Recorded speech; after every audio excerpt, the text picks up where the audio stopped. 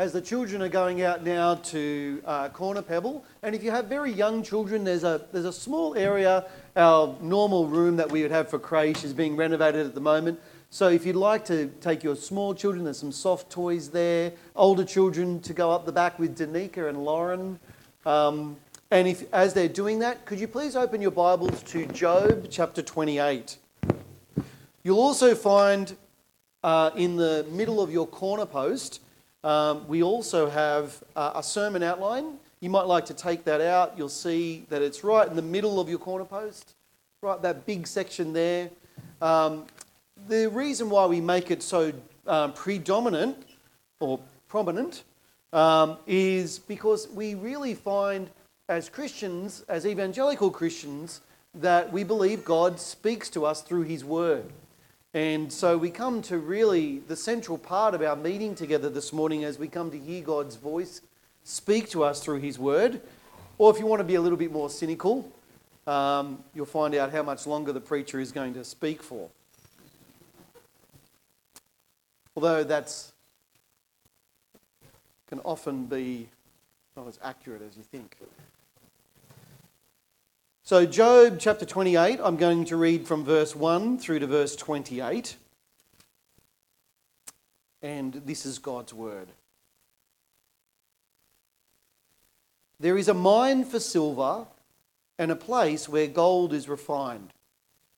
Iron is taken from the earth and copper is smelted from ore.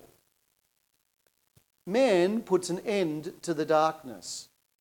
He searches the farthest recesses for ore in the blackest darkness. Far from where people dwell, he cuts a shaft in places forgotten by the foot of man.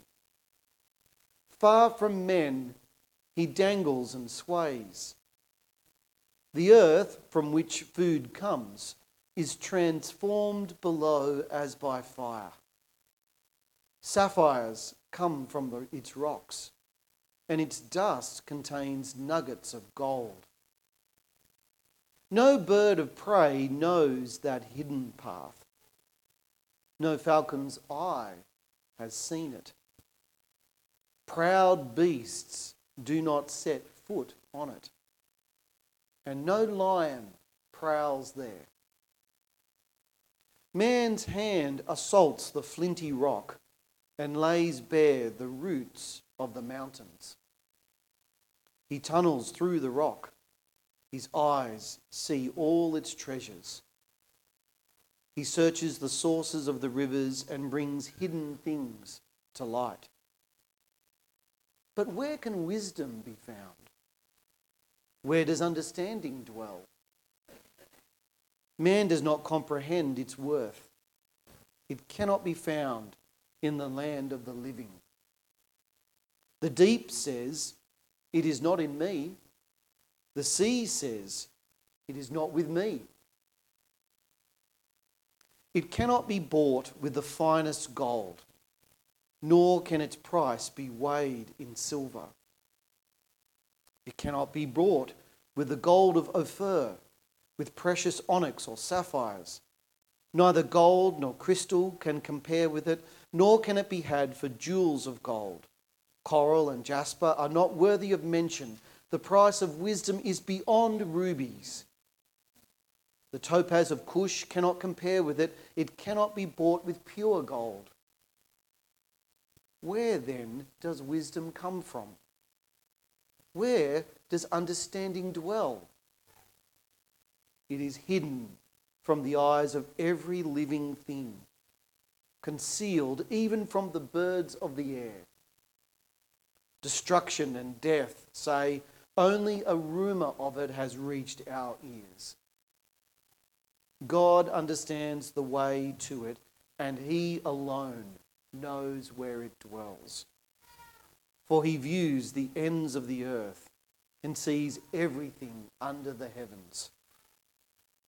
When He established the force of the wind and measured out the waters, when He made a decree for the rain and a path for the thunderstorm, then He looked at wisdom and appraised it. He confirmed it and tested it.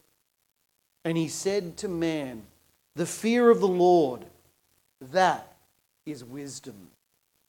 And to shun evil is understanding. Let's pray.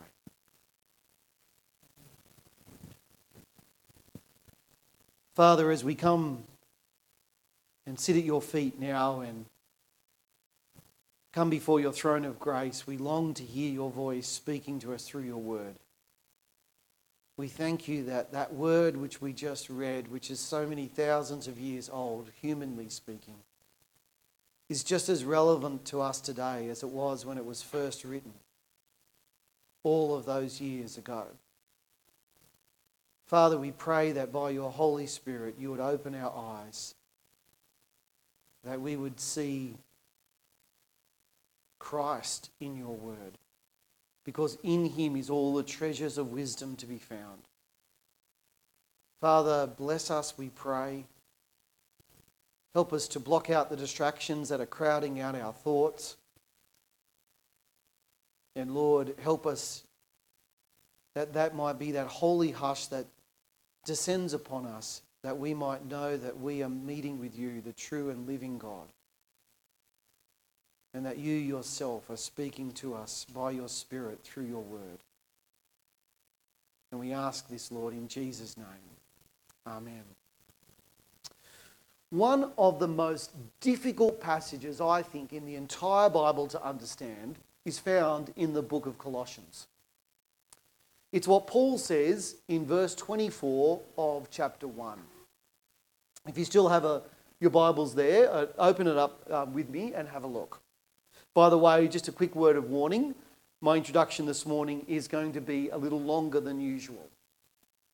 The passage I'm referring to is where Paul says, "Now I rejoice in what was suffered for you, and I fill up in my flesh what is still lacking in regard to Christ's afflictions for the sake of his body, which is the church." Now, just exactly what does that mean?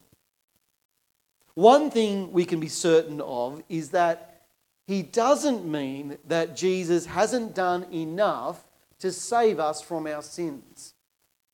You only have to read the opening chapter to the book of Colossians to figure that out.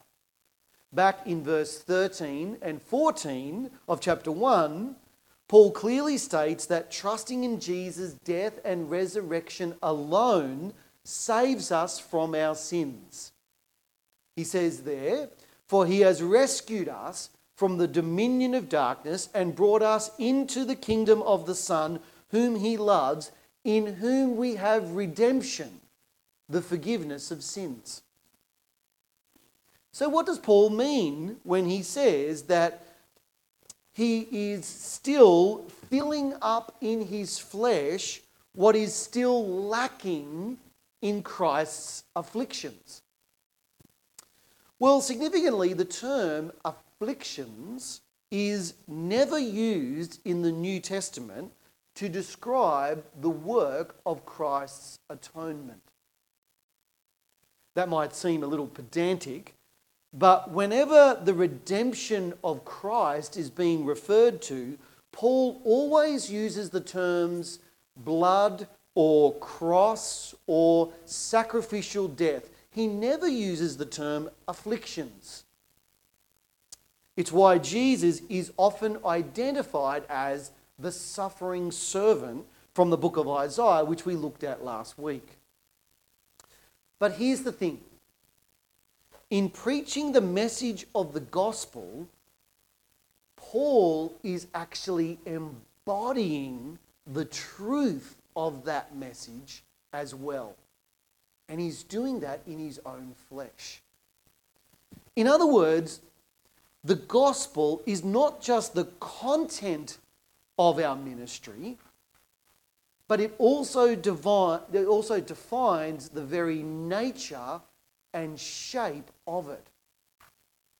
For Paul says that while the atonement that was achieved by Christ is complete, there are still more afflictions to go through in making that salvation which was achieved through his redemptive sufferings made known in the world. It's what various theologians have termed or referred to as the messianic woes.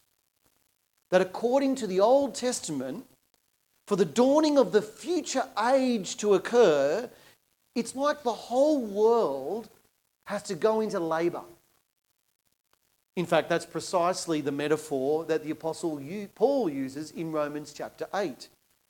Remember, he says that all of creation is groaning as in the pains of childbirth, waiting to be liberated from its bondage to decay.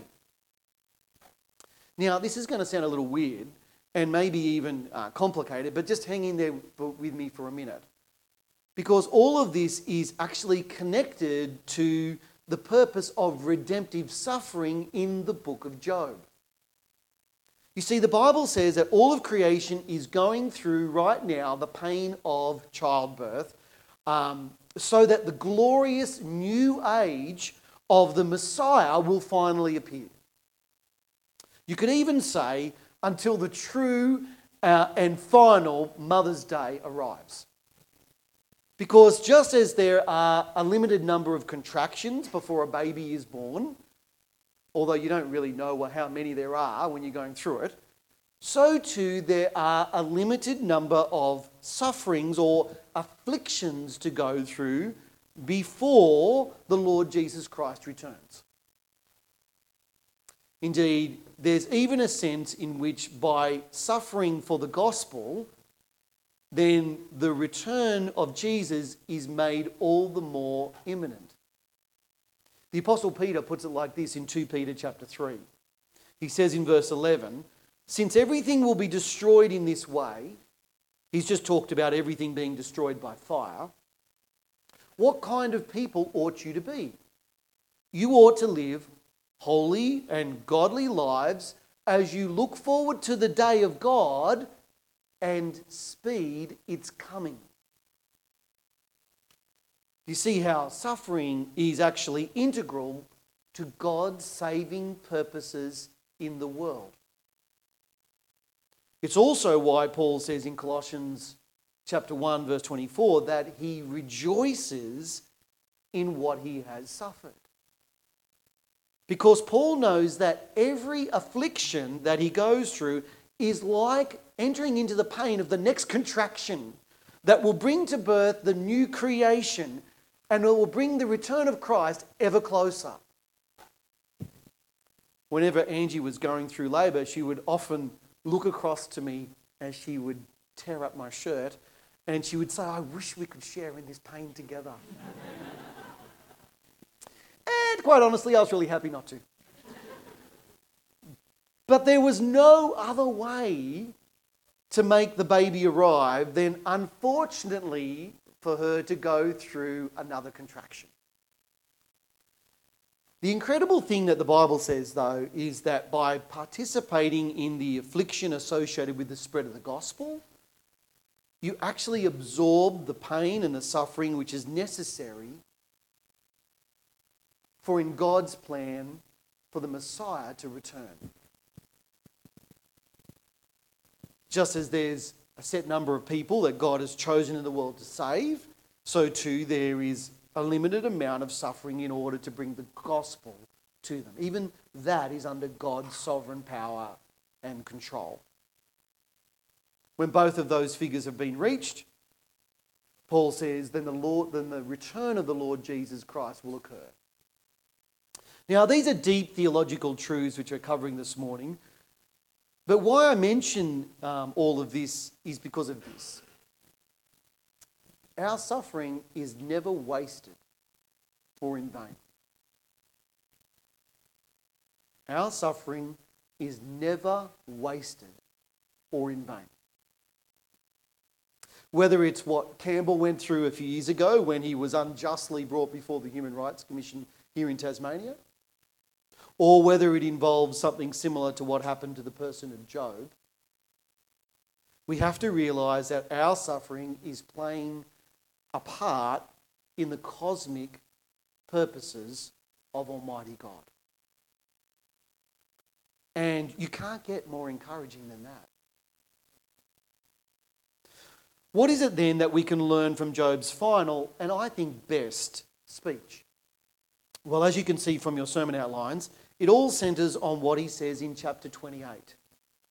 And it's one of the most popular passages in the entire book. The chapters either side of that follow a similar kind of trajectory. They're not linear, but they're structured in the shape of something like an arrow. As you can see, chapter 26 talks about how God is unimaginably great. And then chapter 7 to chapter 27 about how we are all intrinsically flawed. It's identical to what Bildad said back in chapter 25.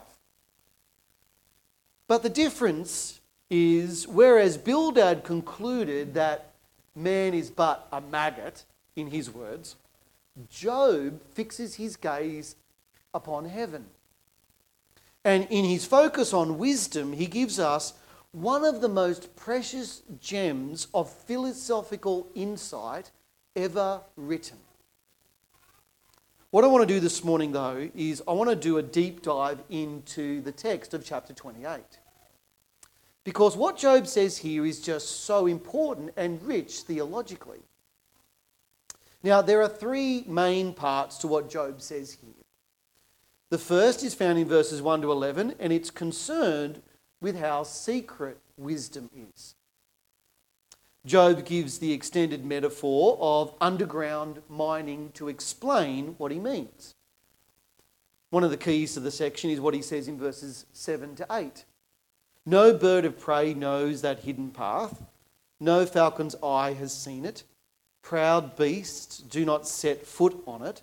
No lion prowls there. It sounds straightforward, doesn't it? And even innocuous. But what Job is saying here is pretty profound. Because the falcon is the animal which soars high above all the earth, and it sees everything. We even proverbially say, don't they, they have eyes like an eagle or a falcon. It's the supreme creature which soars over all the earth. And likewise, the lion is the king of the beasts. He's afraid of nothing. And all the other animals in creation cower before him. But the thing is, neither one of those two animals, neither the falcon or the lion, can perceive, let alone discover, the preciousness of what lies directly under their feet. They don't even know that it's there. That there is gold and silver and all kinds of precious stones. Mankind alone, in contrast to everything else God Almighty has made, understands that there is untold riches in the earth. And we go to great lengths to uncover where they are, don't we? For when we do, we discover things beyond our wildest imaginations. I'm actually part of a Facebook group which posts pictures of all of the different minerals there are from around the world. And each one is just so stunning and beautiful. In fact, I discovered recently that there is a lapidary club right here in Hobart in Liverpool Street. You might be wondering, what's a lapidary club? It's just a group which focuses on the cutting and polishing of precious stones. But here's the thing. How much more precious is wisdom? Unlike mining, it's so secret that no amount of human endeavour can uncover where it lies. You have to stop and really reflect on what Job is saying here. Because while it's easy enough to understand, he's put his finger onto something which is philosophically profound. And that is, because wisdom is secret, you have to go in search of it. It's one of the things which makes us unique from everything else in all of creation. For we alone have been created in the image of God. And because of that, we have this inbuilt desire to worship. Augustine famously wrote, "You have made us for yourself, O Lord, and our hearts are restless until they find their rest in you." You have made us for yourself, O Lord, and our hearts are restless until they find their rest in you. In other words, only those who are image bearers are concerned with uncovering the secret of wisdom. Indeed, we're the only ones in all of creation who are aware that the search for wisdom is worthwhile. And this is something which should especially make someone who doesn't believe in God or Jesus stop and ask, why is that so? Why should we be concerned with finding out what life is all about? Because if we're just stuff, if we're just random, a random combination of chemicals, then why does anything that we do in our life right now matter? Speaking philosophically, it just doesn't make sense logically to even ask that question. The famous psychiatrist and Holocaust survivor Viktor Frankl once said, "If there is meaning in life at all, then there must be a meaning in suffering." Suffering is an ineradicable part of life, even as fate and death. Without suffering and death, human life cannot be complete. Friedrich Nietzsche even went further and he said, "To live is to suffer, to survive is to find some meaning in the suffering. He who has a why to live can bear almost anything." Tragically, Nietzsche died without hope, and even more sadly, without meaning. For he rejected the secret as to where wisdom was to be found. Whereas in comparison, Viktor Frankl actually found it. But the question is, it doesn't matter really, because really the question is, so where is wisdom to be found? Because if wisdom is in fact so secret, then it's also crucial that we have to go and search for it. And this is what Job turns his attention to next in verses 12 to 19. Job asks, where can wisdom be found? And where does understanding dwell? Man does not comprehend it. It cannot be found in the land of the living.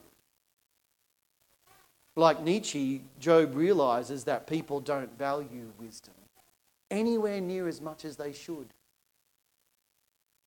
Even though it's more precious than gold or jewels, people don't care. Because there is something fundamentally wrong with each and every one of us. In the movie, you remember Forrest Gump? The character Lieutenant Dan asks Forrest, "Have you found Jesus yet, Forrest?" To which Forrest simply replies, "I didn't know I was supposed to be looking for him, sir." Now, we laugh because we can all easily relate to why Tom Hanks's character isn't interested. But it's because in our sinfulness and rebellion, we actually want God to leave us alone. We want to pursue our own loves and passions without having to acknowledge the one who made and sustains us. Forrest Gump, for him, it meant securing the affection of his childhood sweetheart, Jenny, which was tragically always just beyond him. And even when they finally do get together, what happens? Not long after that, she dies. It's a great example as to just how hopeless life is without a relationship with somebody who is greater than ourselves. Because while wisdom is secret, it's something everyone should be searching for. We know it's important. We know wisdom is great, but the tragedy is we'd rather be fools. All of which brings us to Job's third and final point, and that is the source of wisdom is God himself. Job recognises that only God himself knows where wisdom dwells. But even more than that, it's only through knowing him that we can truly become wise. Verse 28, he writes this. "And he said to man, the fear of the Lord, that is wisdom, and to shun evil is understanding." This statement stands as one of the great take-home truths of the entire book of Job. In fact, all of the speeches which have been made by Job and his three friends would be hard-pressed to do better than this one verse. The fear of the Lord, that is wisdom. And to shun evil, that's understanding. That's precisely what someone like Nietzsche could never bring himself to acknowledge or to do. Because he wanted to retain the place of God for himself. A friend of mine posted on social media recently a comment by the well-known atheist Stephen Fry. One day, Fry was asked what he'd say if when he died, God turned out to in fact be real. His response was, "How dare you?" That kind of reply, though, only demonstrates a heart that is full of pride, which wants to live life on its own terms and do whatever it likes, which would rather be a fool than to be wise. What does the psalm say? The fool says in his heart, there is no God. Whereas Job rightly understood that humility and wisdom are inextricably linked, that you can't have one without the other. In particular, that a healthy fear of the Lord always leads to repentance. The Westminster Confession of Faith has something really helpful to say at this point. I hadn't noticed it until recently while I was on the Federal Church and Nation Committee. It's a group of people in the church, our denomination, which looks into ethical issues and how they might particularly impact the Presbyterian Church of Australia and beyond.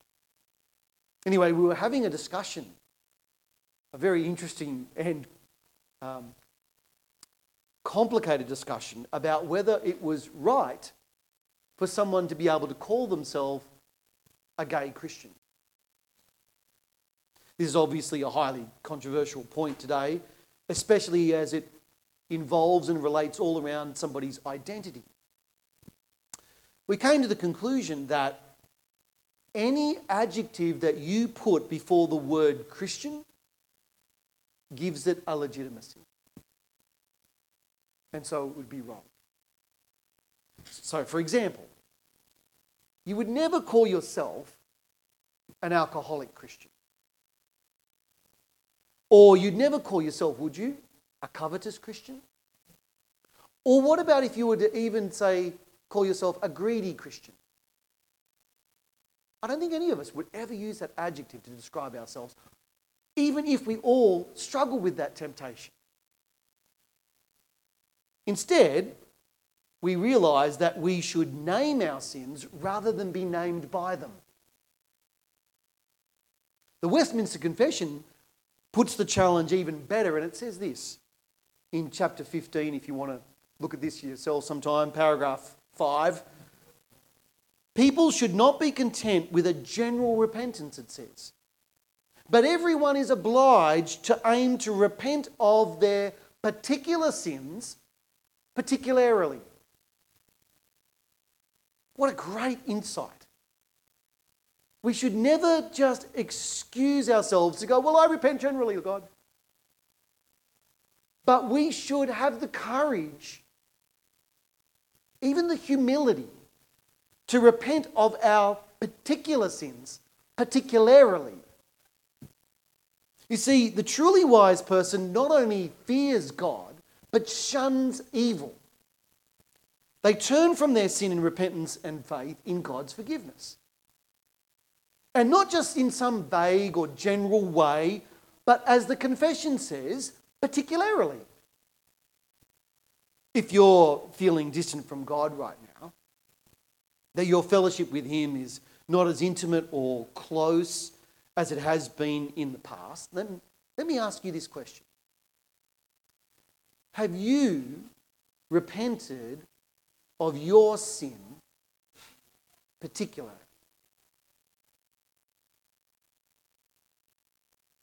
I came across a quote by the Puritan divine Thomas Watson this week, which really challenged me. He said, So dear is sin to a man that he will rather part with a child than a lust. So dear is sin to a man that he will rather part with a child than a lust. Whoa. Isn't that challenging? I'll never forget listening to a sermon once and the preacher quoted a verse from Psalm 66 verse 18. Psalm 66 verse 18. And it says this: "If I had cherished sin in my heart, the Lord would not have listened to my prayer." If I had cherished sin in my heart, the Lord would not have listened to my prayer. It was like someone had turned up the volume and God was speaking directly to me. And I immediately realised that I was excusing all kinds of sinful behaviour and attitude. And if truth be told, I was even secretly cherishing it. But in so doing, it was really affecting my fellowship, my relationship with God. Prayer had become a burden, and the joy of the Lord was just not there like it once was. And that was because I was grieving God's Holy Spirit. Might you not be doing the same? That you're willing to name your sin and then earnestly repent of it. Could that explain why coming to church sometimes feels like more of a burden than a blessing? Someone once quipped, "If God feels distant, guess who moved?" You see, it's no good blaming others or your boss or let alone your spouse. If you're feeling spiritually flat, then maybe it's because you're cherishing sin. You've allowed the love of this current world to crowd out your love for Christ. And it's not even necessarily that you're committing the sin. It's that you're secretly cherishing it, you see? It's that you're not willing to renounce it and let go. You see, suffering has a great way of showing us, friends, who or maybe even what is the most important thing to you. Because it's all too easy to coast along in coming to church, and going through the motions of, going to growth group during the week or prayer meeting or things like that. But all the while, you've lost your first love. Your zeal for the gospel is not as strong as it should be.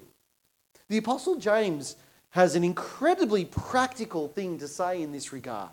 He says in the opening chapter of his letter, and it's so familiar to us that I think we miss the shock value of it. So let me try and get this across. You ready? He says, "Consider it pure joy, my brothers." You know what he says next? What should we consider pure joy? Coming to church every week? Seeing the blessing of God? Seeing His favour rest upon us? Knowing His blessing, maybe materially, with prosperity or health or healing? No, he says, "Consider it pure joy, my brothers, when you face trials of many kinds." You see the shock? Why? Why would that be joyful? That's the thing you want to escape. He says, because you know that the testing of your faith develops perseverance. Perseverance must finish its work so that you may be mature and complete, not lacking anything. So if you know that, you can be joyful. Because you know that there's a purpose. And then immediately he goes on to say, if any of you lacks wisdom, he should ask God, who gives generously to all without finding fault, and it will be given to him. Now, it's an incredible promise that James makes here, isn't it? Especially in the light of everything we've just seen about how secret wisdom is. How, you've got to mine the depths of the earth and it can't be found. Eagles don't see it. Lions can't see it. Who can find it? But with the death and resurrection of Jesus and his ascension into heaven, though, the search for wisdom doesn't have to be a secret anymore. Because the mystery of God has been gloriously revealed in Christ. Paul says this in Colossians 2. In him, that's Jesus, are hidden all of the treasures of wisdom and knowledge. It's like a treasure chest right in front of you. You only have to open the lid. The treasure chest is Christ, and inside is all wisdom. The really remarkable thing, though, is that the way to know and understand and truly appreciate this truth, right, comes through suffering. It comes through trial. It comes through pain. It's by having the things of this world, which we're tempted to rely on, which we're tempted to put our faith in, stripped away from us so that we're left depending on Christ, so that we can sing as we just sung, yet not I, but Christ in me. You see what a dangerous thing it is we just sang? It's saying, Lord, have all of those distractions stripped away from me that I might know and cherish Christ. Until we hate our sin and we cherish him. Until we put to death the things that our earthly natures want to do. And in their place, we clothe ourselves with the virtues of compassion, kindness, humility, gentleness, and patience. Bearing with each other, forgiving whatever grievances we may have against each other. Forgiving in the same way as the Lord God Almighty has first forgiven us.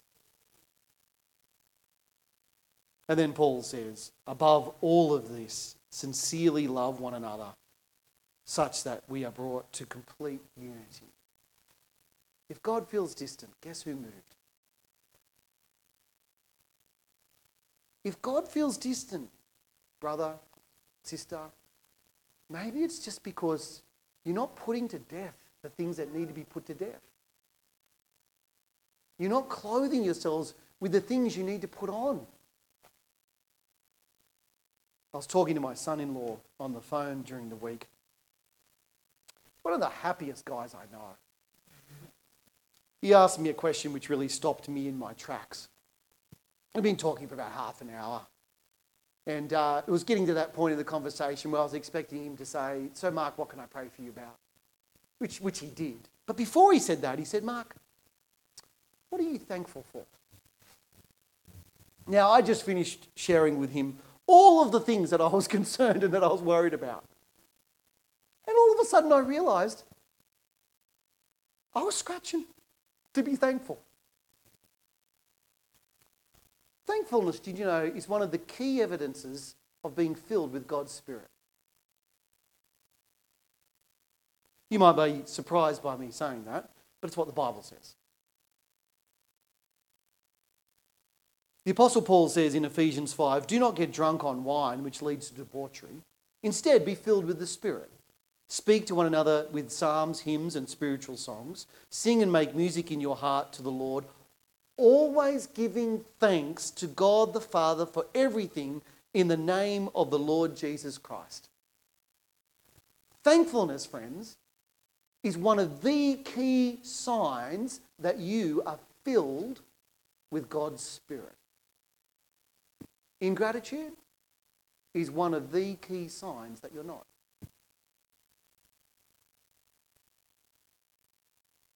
Would you say that thankfulness characterises your faith as a Christian?